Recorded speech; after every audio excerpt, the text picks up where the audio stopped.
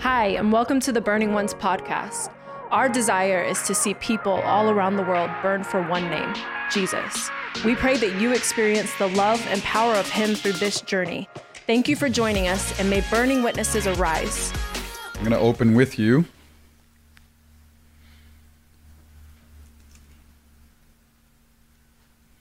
to 2 Peter 3.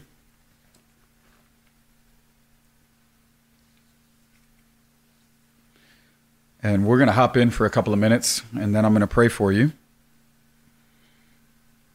By a couple of minutes, what I don't mean is an hour and a half. Some of our team thinks that's what I mean when I say a couple of minutes.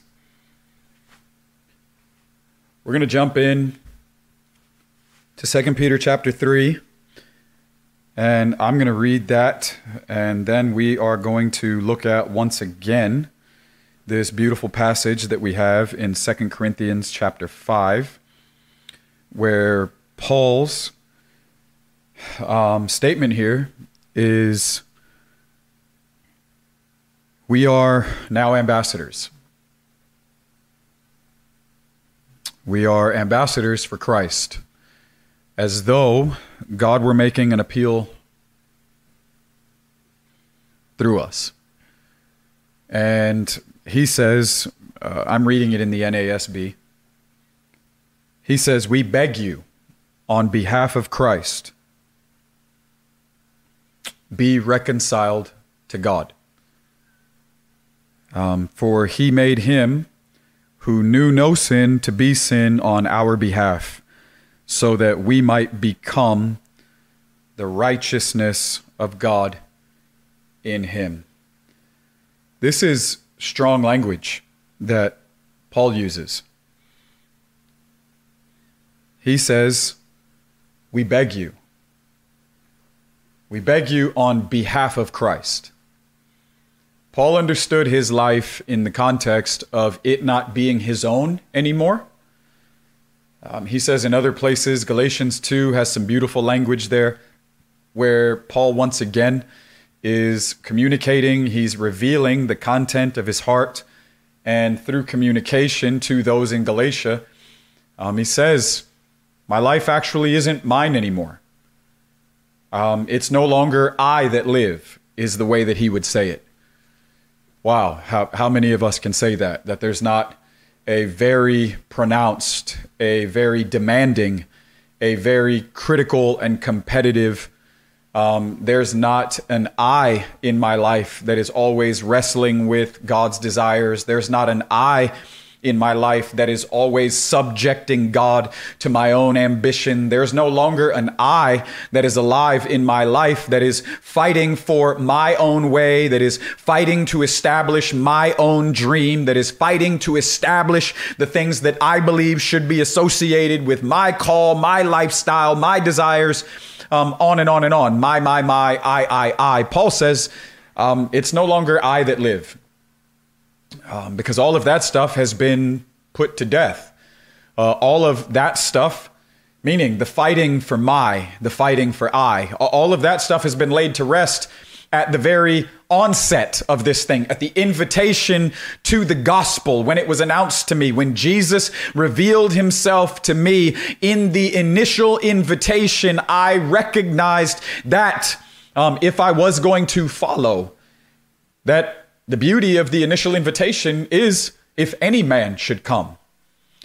Any man, zealous Pharisee, multi-million-dollar corporate executive and CEO, if any man should come, rock star, worldly, iconic figure in Hollywood or music, if any man should come, stay-at-home mom, changing diapers, raising disciples, if any man should come, if any man's heart, by the power of the Holy Ghost, becomes sensitive to the nearness of God and his desires, which have been worked in and through Christ to the announcement of this beautiful gospel. If any man should choose to respond, for no man can actually come to the Father, right? He has to be drawn by the Spirit.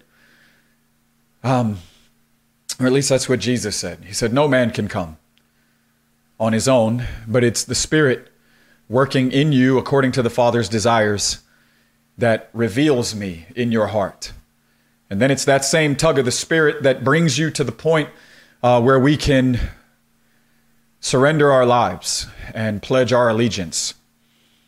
Paul saw himself in the context of being a representative of another. He did not see himself any longer as being a representation of himself, meaning in the idea that he was living life for himself, trying to establish himself as Paul according to the wants, the desires, the lustful demands and cravings of Paul. He says, it's no longer I that live. Man, that's kind of tough. It's no longer I that live, but it is Christ who lives in me. And he says, for I have been crucified to the world, and the world to me. And as a matter of fact, to just one up all of that, he says, even now, this life that I live in the flesh, I actually live it by faith in the Son of God, who gave himself for me. I realize that it is Jesus, by his own Spirit, that is now alive on the inside of me, and I now have become a representative for him, living life faithfully in the earth as an ambassador, not just an ambassador of a worldly construct or a worldly system, not just an ambassador as we have in governmental terms of the nations of the world, but an ambassador of a heavenly reality, the powers of the age to come. I now am a representative. I am a representative of Jesus. And as a representative of Jesus, he says, I beg you on behalf of Christ to be reconciled to God. Let's look at a couple of verses in 2 Peter 3, and then we'll share just for a couple of minutes on the idea delayed but not disconnected. Delayed but not disconnected. In 2 Peter 3, you know what, man, I want to read it all, but I won't do that. You know what, let's start with verse 3. Know this, first of all, this is Peter writing. In my Bible, it is subtitled, or it has a heading attached to it. Again, the original letters did not have these headings and so forth, because again, it was a letter. So Peter is writing a letter, and mine in the subheading or in the subtitling there says the coming day of the Lord. So the idea is what is being said here is to be seen. It is to be heard. The lens through which we are to hear what it is that Peter is communicating is the idea of the coming of the Lord, the day of the Lord. Prophets throughout the Old Testament would have considered in their prophetic unction, in their speaking for the Lord, in their being seized by God's voice, they would have communicated in a variety of places throughout the Old Testament that great and terrible day of the Lord. The day of the Lord that prophets saw as both great and terrible. In Matthew 16, when Jesus is offering this invitation to those that are with him, and he is really laying out even what we started with that shaped Paul's understanding. He says, if any man would come, right, let him first deny himself, pick up his cross, follow after me. For what will it profit a man to gain the whole world, but to forfeit his soul? Right, because that's the idea, is that we can gain the whole world and then lose in the end because we did not live life the right way. We lived it for the things of the world, for ourselves, rather than, which is the invitation, denying ourselves, living in a way that honors the Lord, setting an anchor of hope into the person of Jesus, the announcement of the gospel, the beautiful vision of the age to come that our lives have been captured by, if you would. We need to repossess, if you would, by the power of the Spirit in our own hearts and lives, a vision of the age to come. But after that, Jesus says, for the Son of Man will return, and he will come riding on the clouds in all of the glory and authority of his Father with a host of angels. And he talks about majesty, dominion. Again, there's a variety of translations, so the exact verbiage or wording there may be a little different depending on the translation of your preference. But the idea is very simple. He says, for I, the Son of Man, will come again. And it is to this coming again of the Lord that prophets prophesied. And in their way of describing what it was that they saw by the Spirit, they used words as great and terrible. For Jesus said in Matthew 16, I will come again, and I will come with my judgments and with my rewards to recompense men. So the idea of it being great and terrible is a beautiful tension that God will be glorified in the midst of what we would consider to be opposite extremes. God will be glorified in the way the prophets prophesied that it will be great. And God will be glorified in the way that prophets prophesied that it will be terrible. God will be glorified in his judgments, and God will be glorified in his rewards. God will be glorified in his mercy, and God will be glorified in his justice. God will be glorified not in one or the other. These are not mutually exclusive ideas or categories, as if one could only exist if it were independent of or isolated from, if they were separate conversations, if the ideas theologically could not coexist because of the tension of the way that we, in our own finite understanding, would try to bring definition to these ideas that are associated with God revealing himself and being glorified in himself in both, in how he will unveil and reveal an amazing wisdom, in how he will unveil and reveal the beauty of his wisdom that right now he is working out and has been working out since the beginning of time. God has a plan.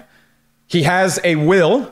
We should be filled with the knowledge of that will, which is what Paul's exhortation to those in Colossae was. The Colossians 1, be filled with the knowledge of God's will. Ever since I heard about you, I've prayed one very specific thing, that you be filled with the knowledge of God's will. God has a plan. God has a will. There is a purpose to all of what is the perceived madness that right now is happening throughout the nations of the world. And at the climax of time, at the consummation of the age, when all of what we know and are experiencing right now as time comes to a close, God will reveal the beauty and the power and the glory of his own wisdom that he was building, that he was demonstrating, that he has put on display, that at times, if we're just going to be honest, we are finding real trouble trying to understand what exactly it is that God could be doing. Because on our side of life, we right now, we have trial and we have sorrow and we have persecution and we have suffering and we have testing. And then outside of all of those things, we have what we call preference and opinions that just makes things way more difficult and at times just gets in the way and becomes troublesome or problematic because some of us can't seem to over time be broken by the power of God's own Spirit working in us, to our own preference. But this is what's wonderful about what Paul is communicating. I see myself as a representative of another. All of the I has been laid down. I do not belong to myself. I belong to another. Paul used in several places the language of being a bondservant to Christ, being a slave, being literally chained to Jesus as king, and now being subservient to his will, his heart, his desires, finding his joy, his purpose, his delight for the remainder of the time that God has given him to steward in the earth as he lives out his life in a way that is going to honor Jesus as king. I find my purpose, my joy, my delight in being a bond servant, in being a slave, in literally being chained to Jesus as king. My life doesn't belong to me anymore. I'm now living it as a representative of another, which means if we're just going to bring it really all the way home, what that means is the gospel has to be more powerful than our preference. And this is sort of the idea that Peter is communicating as he is building up in the idea of the return of Jesus, the coming of the Lord, that great and terrible day of the Lord when the Son of Man returns to bring all of the world into a beautiful obedience to God's loving intentions expressed through his righteousness, through his holiness. This is the idea which will require rewards and judgment, mercy and justice. This is what Peter says. Know this, first of all, that in the last days, mockers will come with their mocking, following after their own lusts, and saying, man, Peter must have had social media, and saying, where is the promise of his coming? For ever since the fathers fell asleep, all continues just as it was from the beginning of creation. That they're mocking the apostles in the conversation of the Son of Man returning. Hey, man, like y'all keep talking about like the Son of Man is coming back. Y'all keep talking about Jesus is going to return one day. But we ain't seeing none of that. Everything is keeping on like it's been keeping on.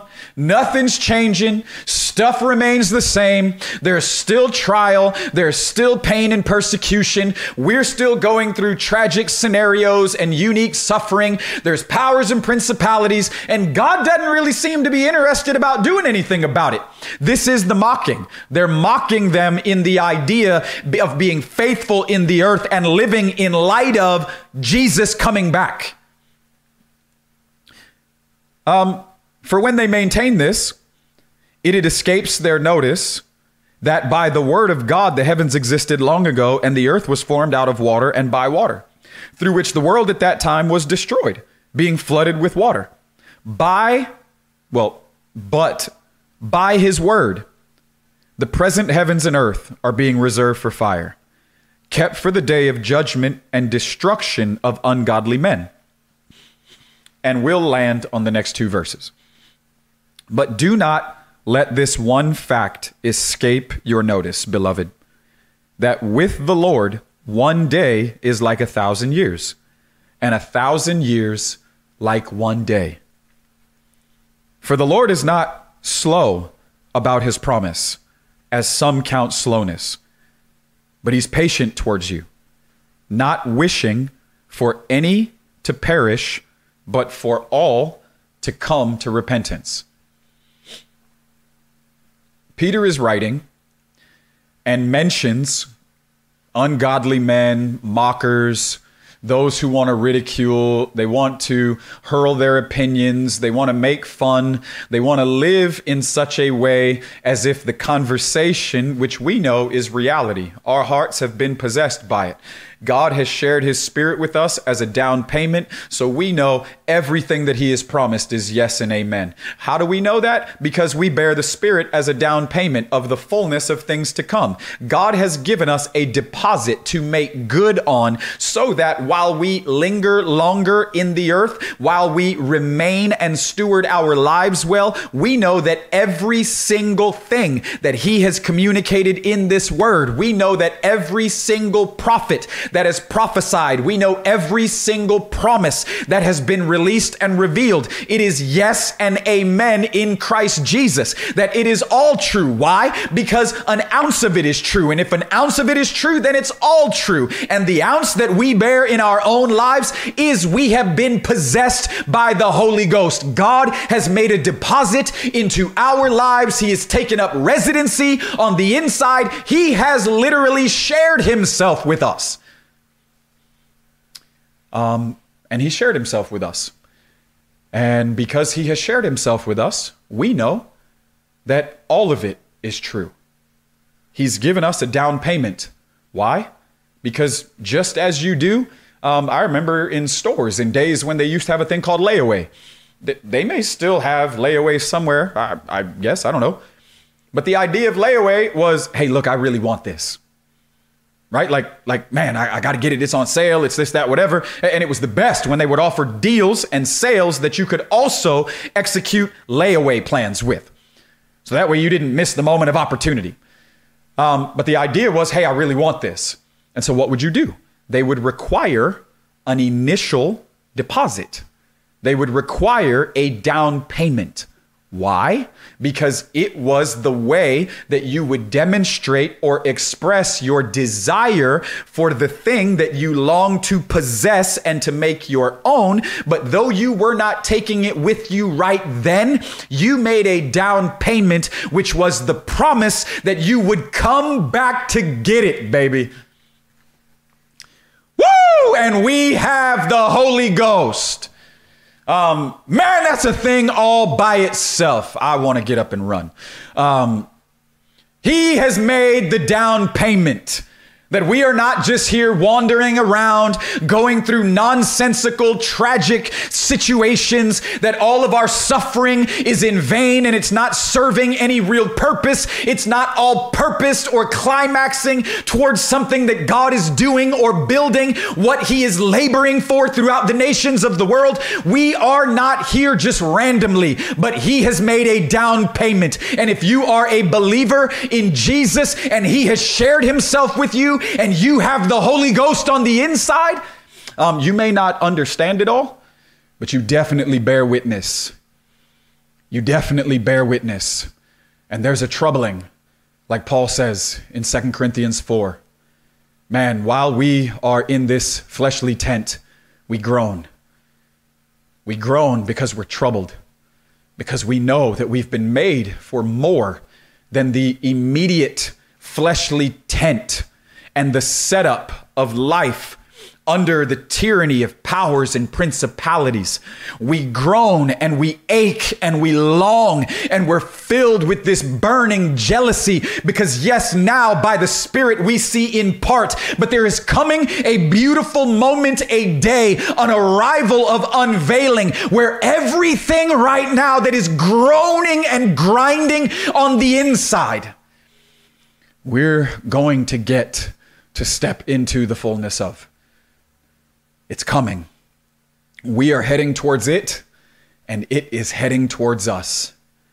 And Peter is writing because there are those that are mocking. And the way that he responds to them is he encourages them. Beloved, hear this. That's Peter. That's what we read. I guess I could say something like that to you as well, but that's what Peter said in we are in 2 Peter, right? 2 Peter 3, verse 8. He says, beloved, remember that a day is like 1,000 years to the Lord. So none of us are going to know what 1,000 years is like until we get into the reality of eternity. But even in the reality of eternity, the governor, if you would, that is hovering over all of our lives, that is called time. We are born into time. our lives are governed by time, but we at times need to be reminded that time is something that is subservient to God. For God exists outside of time.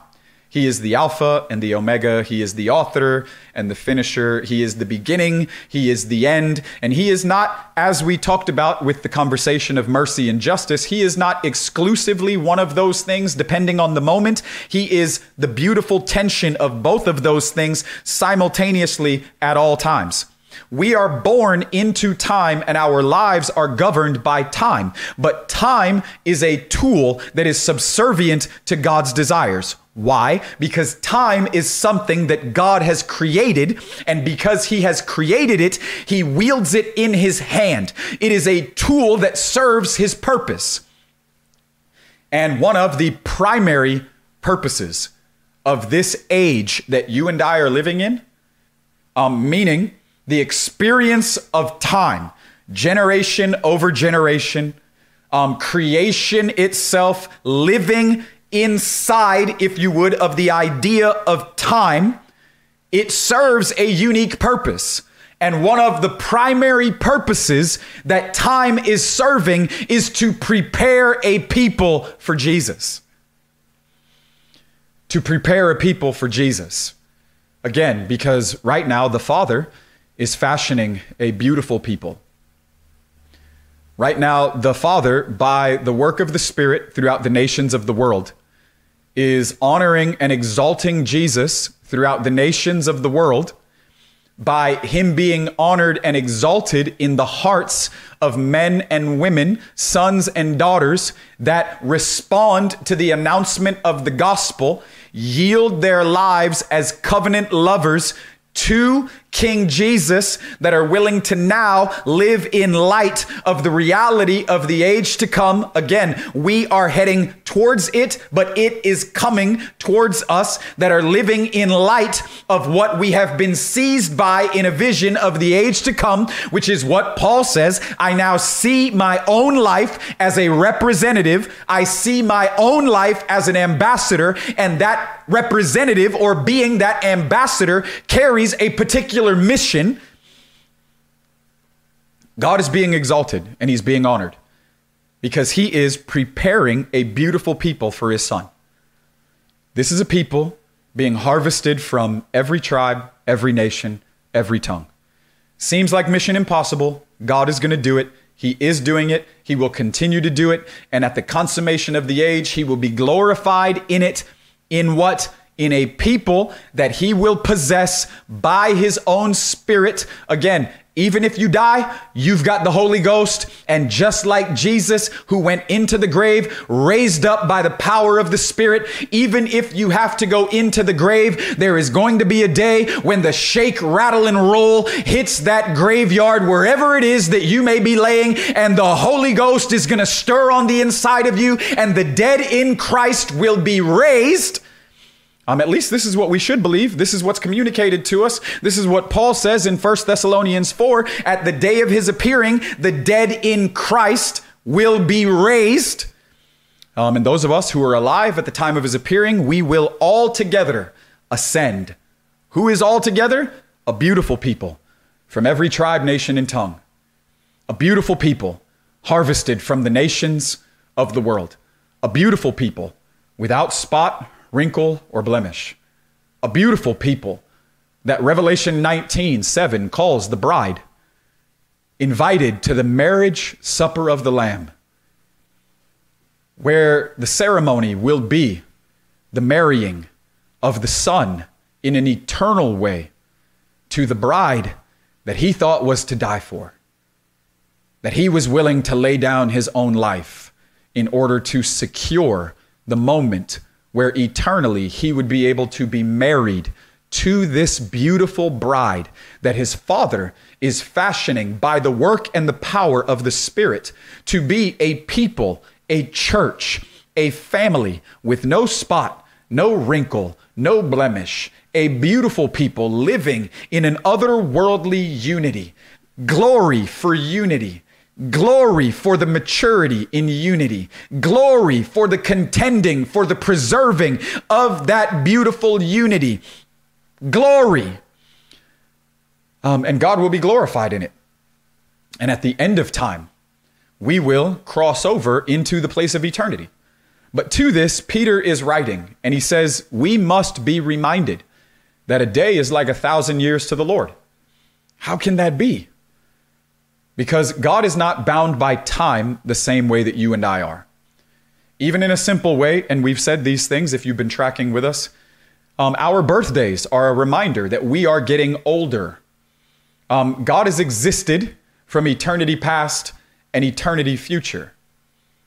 He has no beginning. There is no origin. There is no place of birth in order to make the announcement of his arrival. There is no initiating of him, even as he himself spoke to Jeremiah out of chapter 1. Before I formed you, I knew you. There is no one who says that to God, for God was not created. He has existed forever and ever and always. Amen. Praise God. So he is not bound by time. But the idea is that whether it's 1 day or 1,000 years, it's all the same because he is not bound by time. And he says, you must be reminded that a day is like 1,000 years to the Lord. But then he encourages them that God is not slow as you would be considering because of the way that you are influenced and your life is governed by time. He's not being slow. You see, the heartache at times is when we survey the land like Habakkuk did in Habakkuk 1. And injustice, how long will I continue to cry out, but you don't seem to care. You don't pay attention. You don't seem to have a desire to be involved because nothing's changing. Here we are suffering. Here we are being persecuted. Here the nations are in an uproar. There's tragedy that is hitting the world. And where is God? I don't know. I keep crying out injustice, but he's nowhere to be found. And he doesn't really seem to care. God speaks to Habakkuk in chapter 1. And he tells him, hey, listen to this, man.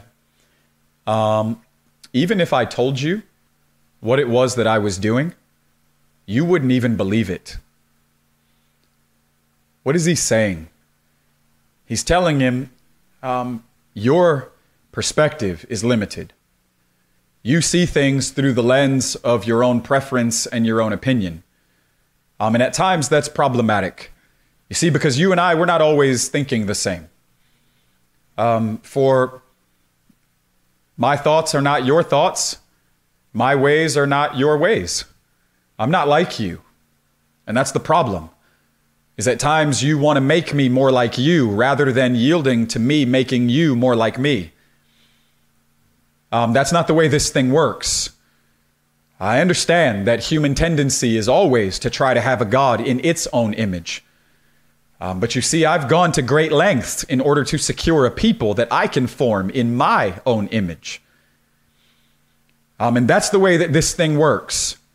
And I know that at times, because of how you're influenced by the circumstances or the scenarios that are unfolding throughout the world as you are living and experiencing these things, I know that at times you are deeply troubled because you have an idea of who I am and what I'm like. But just as he told Habakkuk, you keep crying out to me, and I understand it because you're discouraged and you're frustrated. Man, let me ask you. Let's sidestep for a second. Are you frustrated and discouraged right now because of things that are happening in the world? Are you frustrated and discouraged because your idea of who God is being challenged right now? Because the idea that you have of who God is, or at least who you think he should be, or who you want him to be, in moments in response to things that are happening in the world, your idea of God is being troubled. Possibly your idea of God because of the way things are going, have been going, because of the way that things have gone historically, your idea of who God is has been shattered, because there's no way, as Habakkuk was crying out, that God could be who it is that you think he could be or should be, or at least who you want him to be, because of the circumstances that are crashing in on the world, and how we have to live in light of the experiences that at times we don't really think God cares enough about in order to intervene in, to reconcile them the way that we would place a demand on him reconciling. Habakkuk says, I keep crying out injustice, injustice. But man, like, where is God? Are you frustrated? Are you confused? Because of God's perceived delay. This is what Peter says. He says, God is not slow, as you would consider him to be slow, because you are thinking about him in light of your life being governed by time.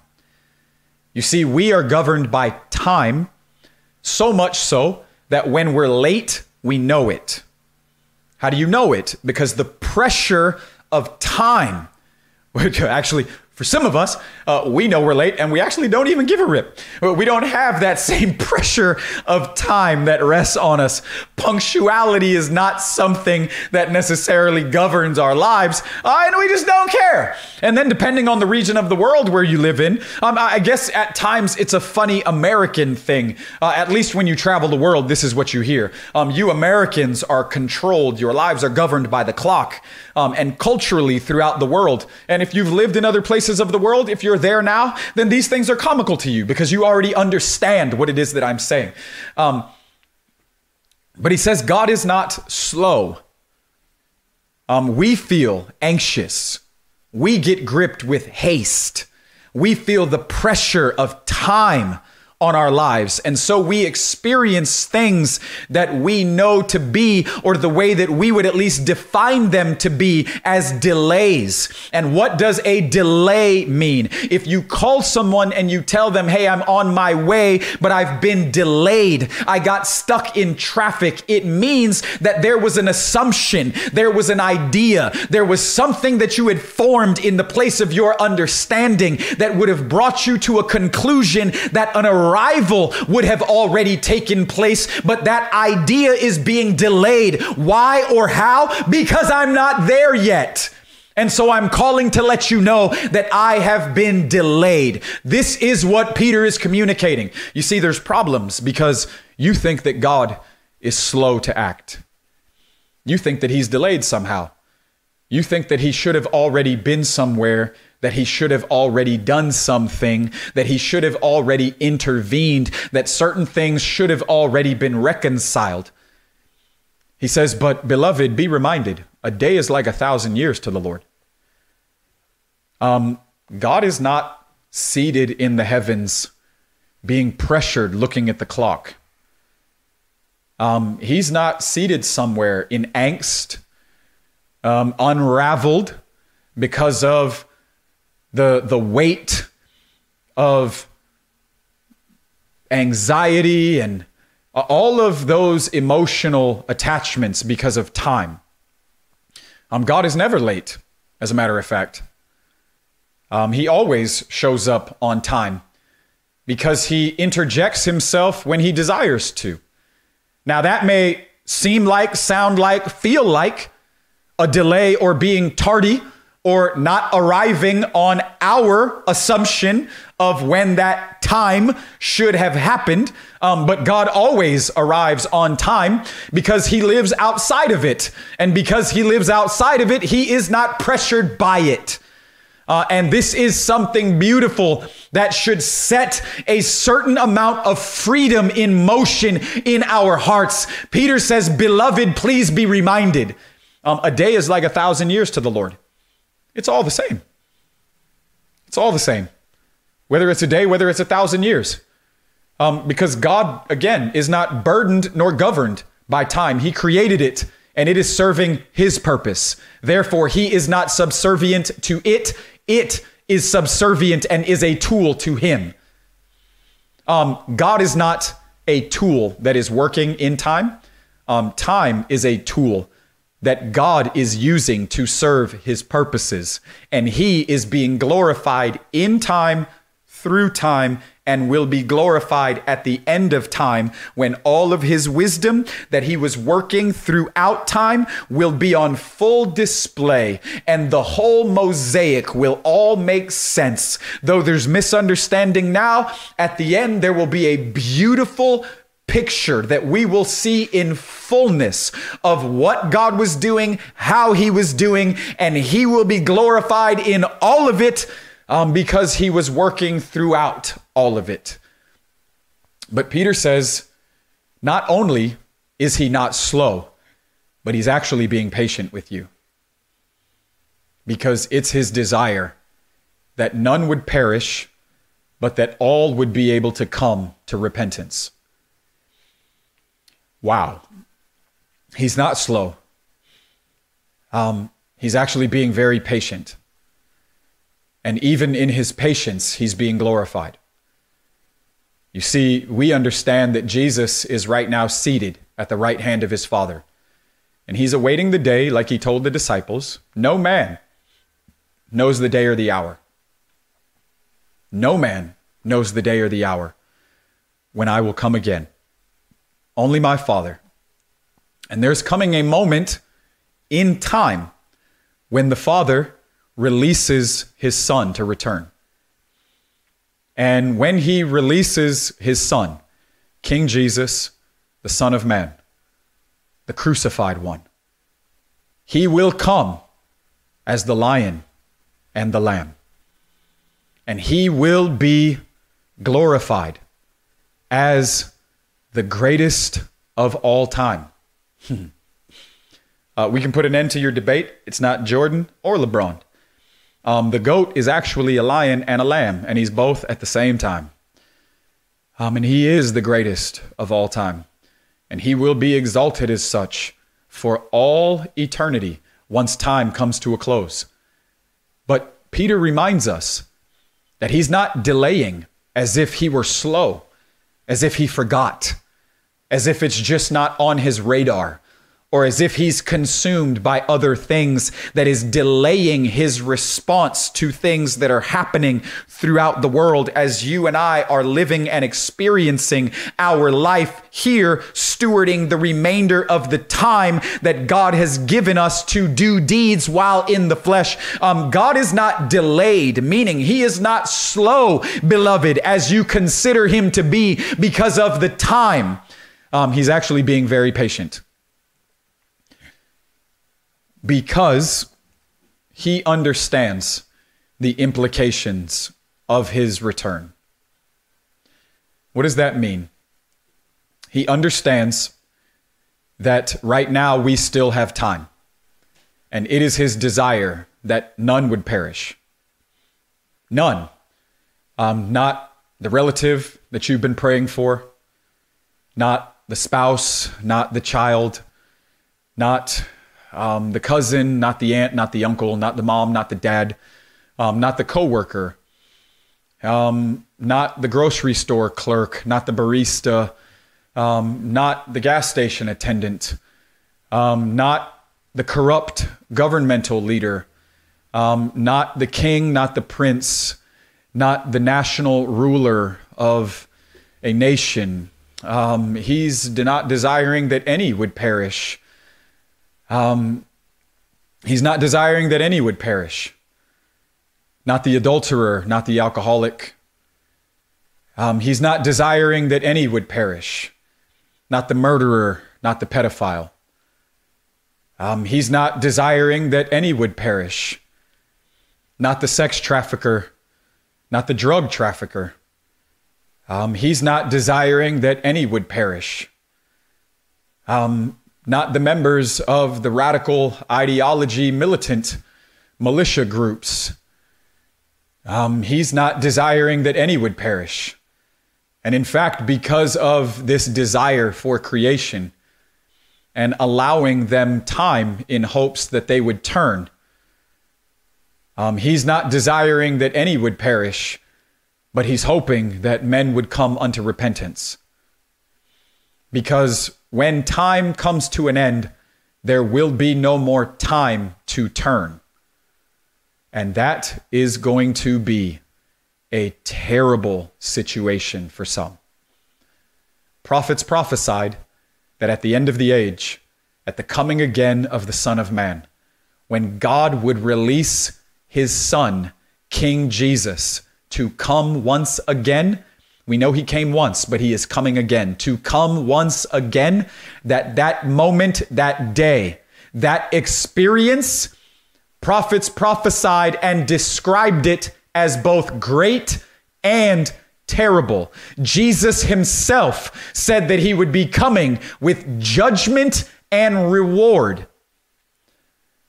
And at the end of time, when there is no more time, there will be no more time for that desire that God has now, that he is being very patient with creation in time in order to see it accomplished and that purpose fulfilled, which is that the hope that none would perish, but that all would come unto repentance.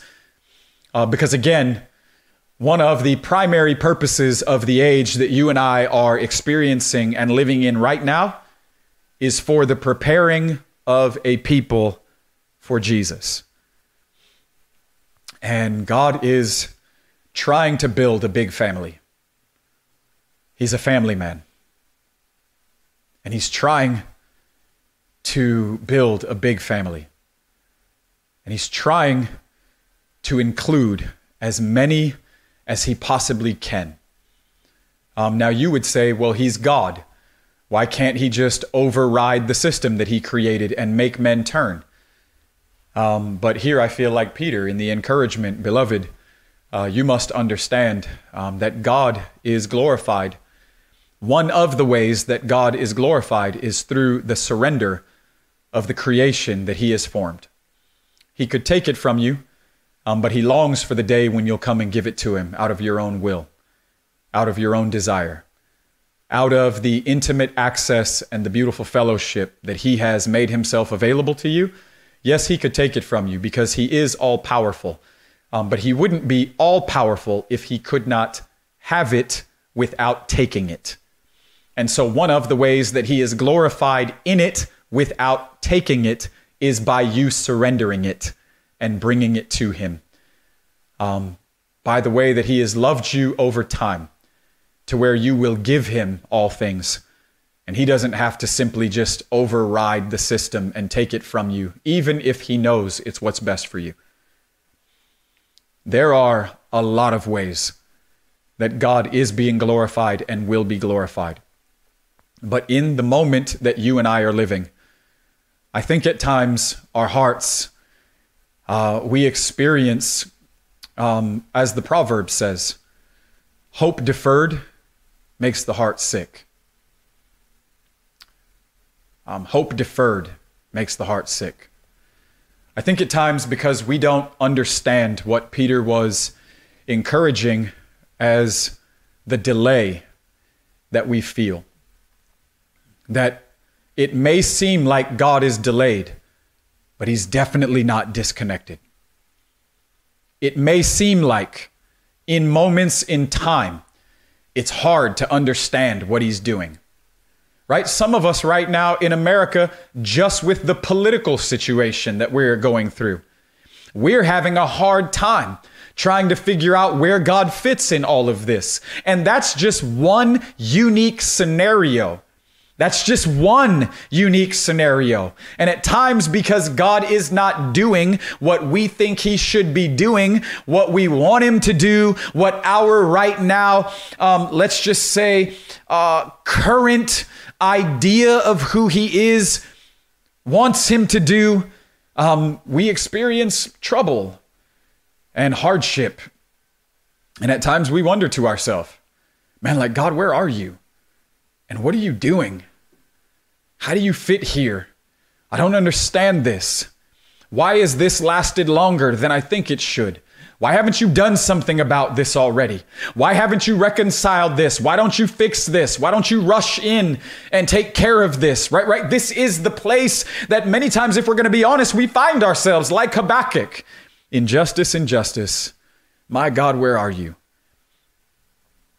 But the encouragement comes when we understand that at times we feel like God is delayed, but he's definitely not disconnected, because he's not like us.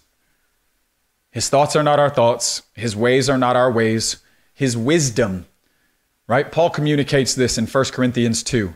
The wisdom of the Spirit at times is actually offensive to the natural fleshly man and his own wisdom, his human intellect, his fleshly ability to ration and reason. Human intellect and the way that human intellect analyzes the world and the circumstances thereof at times is directly opposed and offended. It is hostile to the wisdom that God has, which is by his Spirit.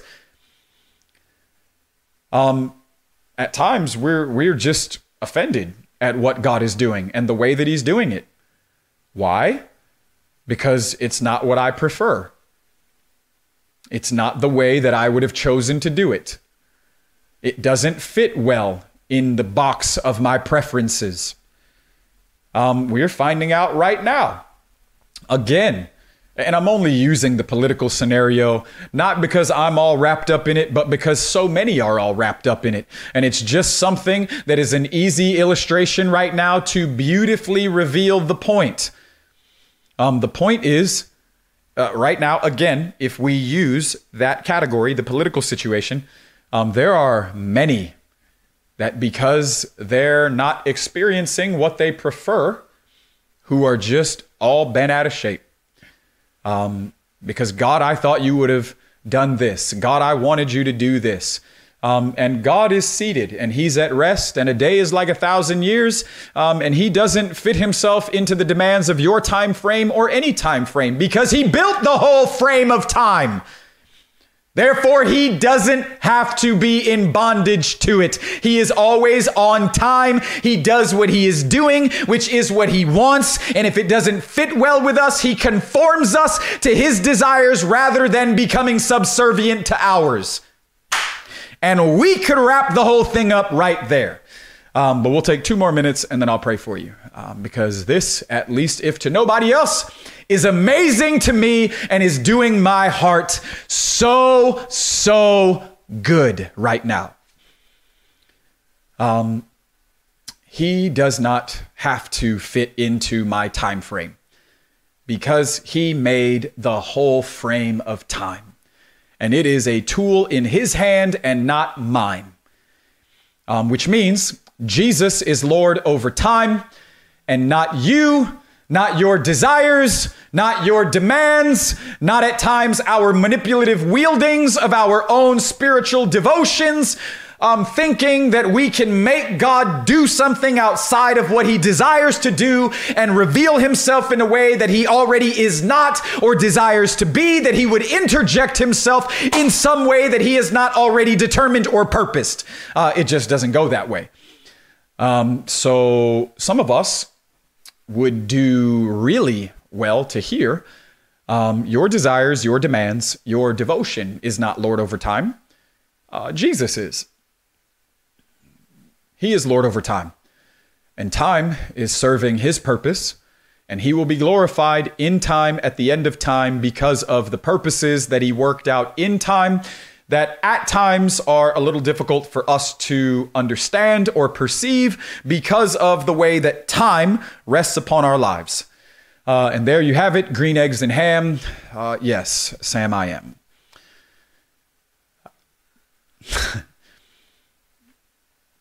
This is really amazing. It's really amazing, as a matter of fact. And I'm going to pray for those of us that have been frustrated, for those of us that have been feeling distant from God's purposes because of the way that we have perceived certain delays to mean that God is disconnected altogether. Again, a day is like 1,000 years. And we may perceive a delay and think that God is disconnected, but it is not that way. He is not slow. He is patient. He is patient because he is working out his purposes throughout the nations of the world. And because he's a family man, he's trying to build a bigger family, a beautiful people harvested from every tribe, nation, and tongue, fashioned by the power and the work of the Spirit, no spot, wrinkle, no blemish. The bride will have made herself ready, and we will then come to the moment that Revelation 19 describes as the marriage supper of the Lamb. Beloved, I encourage you to behold the Lamb in these days, to be able to see your own life as an ambassador and as a representative of Jesus, and not as these worldly kingdoms and purposes, not all of these earthly, fleshly movements and ideas and ideologies, but to see yourself in light of the I is no longer alive. I am a bondservant. I am a slave. My life has been chained to King Jesus, and I want to steward my life well. And stewarding my life well looks like honoring him and his mission in the nations of the world while there is still time to do so. While there is still time to do so. Because he's not slow, he's patient. And he doesn't want any to perish, but he wants all to come to repentance. This is what Peter told them on that day when he preached on the day of Pentecost.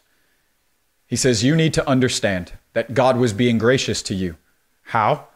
By raising up a repentance preacher.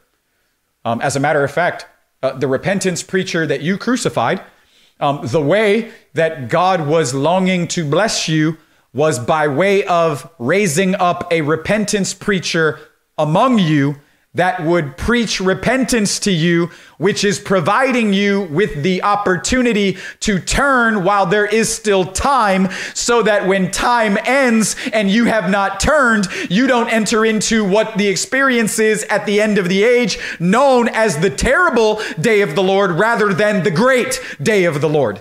And God was trying to bless you. How? He put a repentance preacher in your midst.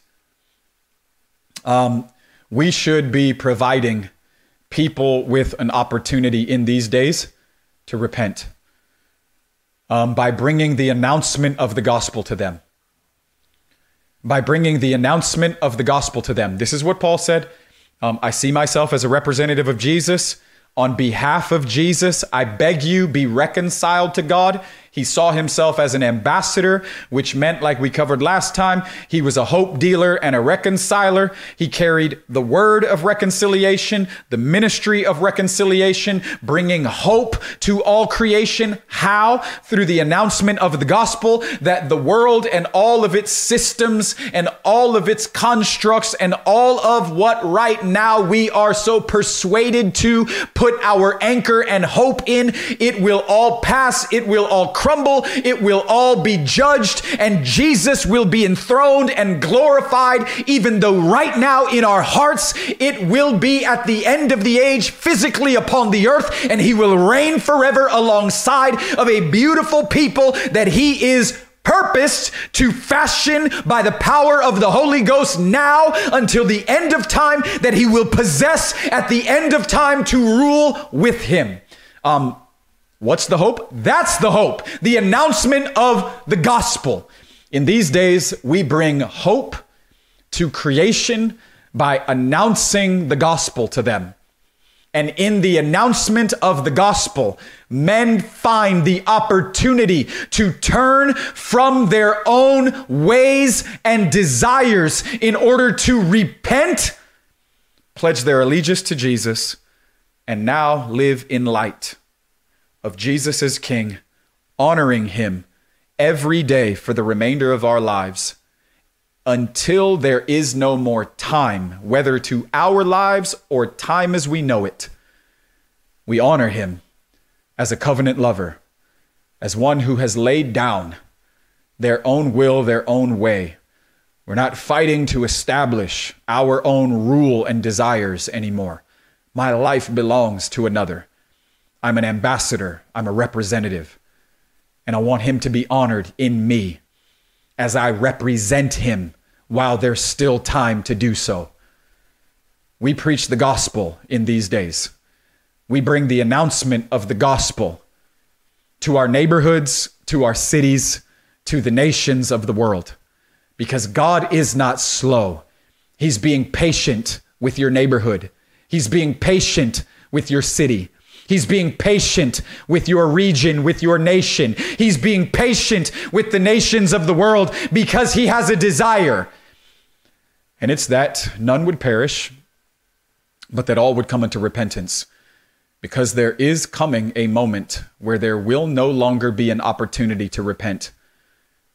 And that should trouble our hearts. Those of us who have had a taste, who have seen a glimpse, those of us who have been possessed, that should trouble our hearts. We should understand and be seized by the prophetic declaration throughout the Old Testament that there is a terrible day of the Lord coming for those who have not repented and turned. And while there is still time, we preach. While there is still time, we represent the King. While there is still time, we ready our own hearts and the nations of the world for the coming again of this wonderful, beautiful, meek, broken, righteous, just, merciful, tender King. Because, as he said himself, he will come again. Thanks again for listening to the podcast today. We pray that it has fanned into flame the love that you have for him. If you would like more information about Burning Ones, you can subscribe to our YouTube channel, follow us on social media, visit our website, burningones.org, or download our app.